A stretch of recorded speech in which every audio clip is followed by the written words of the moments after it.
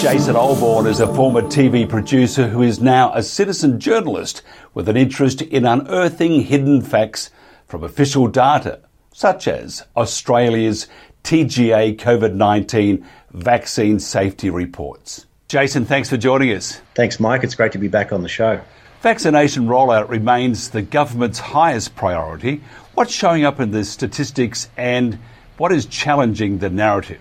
Look, Mike, it's a really good question as we all seem to be back onto another pathway of good old hive-mindedness where we're going towards this magical 80% mark that's going to allow Australians, back out into the world. I think it's prudent, therefore, that we do some modelling of our own compared to what the Australian governments are telling us. And so what I've done this week is gone to a different island nation. In fact, I've gone to Singapore. And I've delivered some pretty interesting numbers there. And if you just indulge me for just a moment, I'm going to try and read off them because it's just incredible. If you go back to April 1, 2020 in Singapore, that was the very beginning of COVID. That's when they hit their first 1,000 cases and they registered 3 deaths by that stage.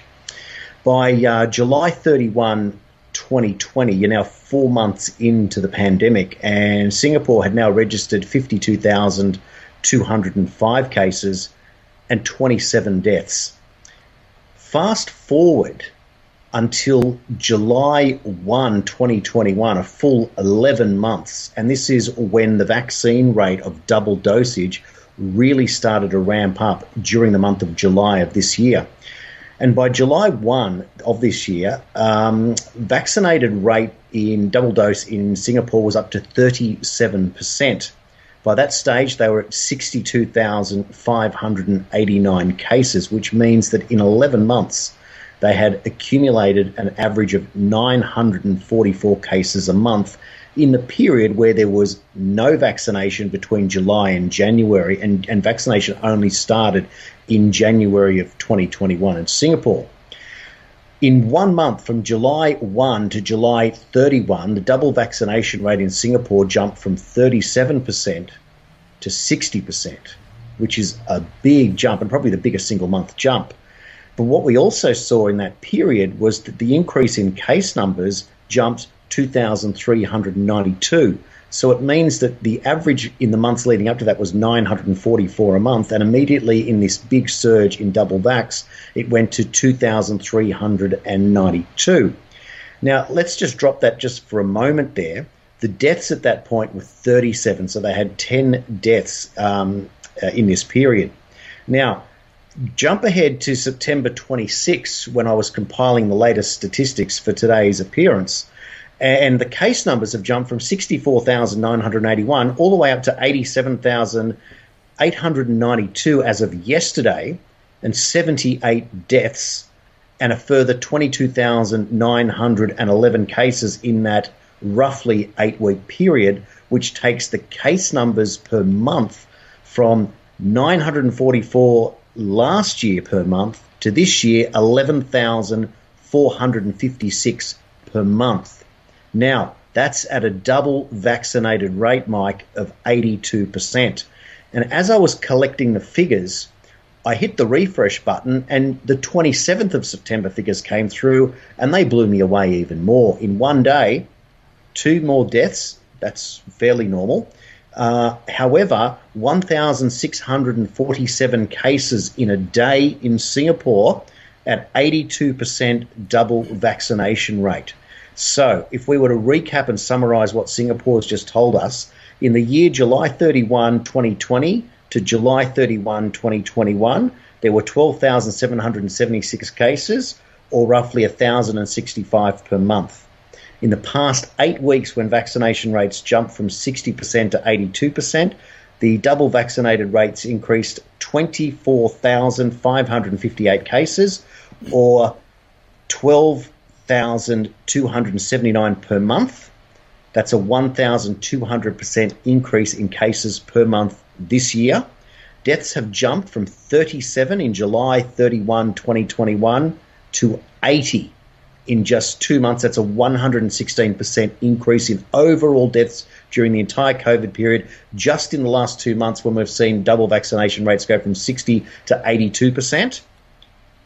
These numbers are incredible. 97.6% of all vaccinations administered in Singapore are mRNA. That's Pfizer and Moderna. What these numbers are telling us is that the modelling that Australia is relying upon is absolutely flawed. The vaccine is doing the opposite of what they're telling us it's going to do, and I'm very, very nervous about this so-called converging date of December 1 when all society gets back together in New South Wales, because the figures between October 11 or 14 when they get back into the let the vaccinated people out to December 1 are going to explode. Whatever cases we have when we start, they would have doubled by the time we get to December 1. I'm very nervous. Can you tell me, Jason, though, what are we seeing in the Australian statistics about vaccine compliance? Mike, this is a really interesting question, because when you're on the stats daily looking at both health.gov.au and, of course, the tga.gov.au, and you're trying to collate what's happening in terms of the numbers of vaccinations between first and second dose. So it would seem logical that as we are approaching the 80% cutoff that has been touted as the magic number for Australia, it would seem that first dosages would start to slow and second dosages would start to speed up as those are willing to comply would be doing it. But in fact, the numbers are the opposite. From the 1st of August up until the 20th of September, it turns out that only 89% of those who have had their first jab are turning up to take their second jab. And this has been verified week by week during those periods, and it's very consistent in the 89% marker, which means that 11% of people are choosing not to go back for their second jab. Now, if you then collate that to this promise now in New South Wales that 1st of December we all merge without vaccine passports, it's very clear now that those that haven't had their second jab will be thinking that maybe I don't need to get one. I've just done what I needed to do to satisfy whether it be my school, my job, whatever it is that I'm involved with, and I'm expecting to see that number drop off even further. So if the statistics do go the other way, I will be very suspicious and will be looking for other markers to show me what's actually going on. Now, it turns out that someone sent to me in my inbox today just a reminder, in fact, from the TGA's own website, whereby they were asked, is the COVID vaccine, was it rushed to market? Well, the health.gov.au says that the TGA follows all available data that's available to them, and they don't even have an emergency process. They simply go off the best available data and approve accordingly. Well, interestingly, if that's the case, TGA, how come you take your cues from the FDA in the United States, who has now told us that they're not going ahead with the third jab, in the same week that Scott Morrison has gone out and ordered 85 million doses of a booster or third jab. So that narrative doesn't stack up. And furthermore, we are holding a document that is available online, and it simply says what happened in the Freedom of Information request, whereby it was asked from the TGA what data did they actually look at when they decided whether or not the Pfizer vaccine would be approved. And on 2 counts, the TGA admitted that they did not look at the raw data, nor request the raw data, nor set up a committee to do either. So the TGA is really skirting with the truth at the moment, and health.gov.au is certainly helping them, and the numbers are no longer rock solid by what they're putting out. We have a right to be sceptical and demand answers from these institutions. Why would you order 85 million booster shots if... Now, how many do we have in Australia? We have, we'll just say round figures, 27 million. So why would you want twice or 3 times the number of the booster shots unless there's more than one booster required? This is the magic number, right? So we've seen a number of different scenarios bandied around by politicians both in Australia and around the world. Look, Dan Andrews came out and said recently that this won't be a vaccine passport, this will be a booster passport. So that suggests that there's going to be one booster and then more to follow. And Kerry Chant herself actually suggested that it will be rolling boosters. And over in the United States, only a matter of 2 or 3 months ago, there was Biden bandying about the idea of 5 boosters a year. So that's one every 2.4 months or every 10 weeks. So this booster scenario, if there is no vaccine passport system, is going to fall dead in the water because nobody is going to subject themselves to having a booster every 10 weeks just to keep the government happy. What are the latest numbers from the vaccine injury reporting from the TGA, and how does this relate in terms of heart issues such as cardiac arrest and myocarditis as examples? Well, Mike, look, brilliant question. And it's really important here because a lot of us are doing a lot of investigation with the TGA and we're just not getting the information that we require. So it's taken course for me to actually call them on more than one occasion and ask them some questions. However, the data that we normally look at each week for the adverse events following immunisation reporting tells us that we're at 556 reports of death post-vaccination caused by the vaccine, yet only 9 of them ruled to be actually caused by the vaccine. So 547 deaths post-vaccination have been ruled coincidence. We'll see the other great coincidence is that there is on the TGA's own website, to go in and do your own research on the individual vaccines themselves, there is a database of adverse event notification. And on there, you can actually search for all COVID-19 vaccinations in Australia. And they've got 3 listed there.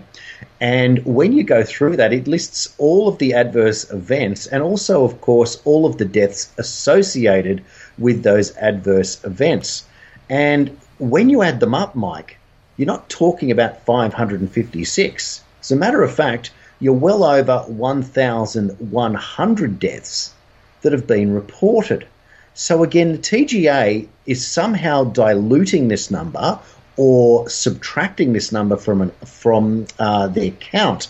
And when you're looking closely, over 75 of those deaths, according to vaccine adverse injury, are due to respiratory problems, and 57 of them due to heart attack. Now, that's quite a large number to have them all entirely ruled out as not being caused by the vaccine, but simply by coincidence.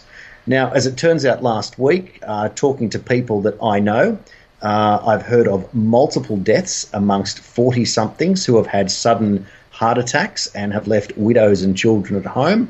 These have or have not been reported and are certainly not showing up in the statistics. But amongst people that I'm hearing from of all ages, and in particularly much younger, we're hearing of a lot of deaths related to the heart that are certainly abnormal and way, way unusual for the situation, except for what we're seeing right now. And that makes me very, very nervous indeed. Before we go, somebody wants to find out more about what you do, which is very honourable. How do they do that? Well, Mike, I'm operating a website now, worldseriesnews.com.au, where I focus a lot on the statistics, and we are branching out into other areas, including different analysis of the geopolitical spectrum.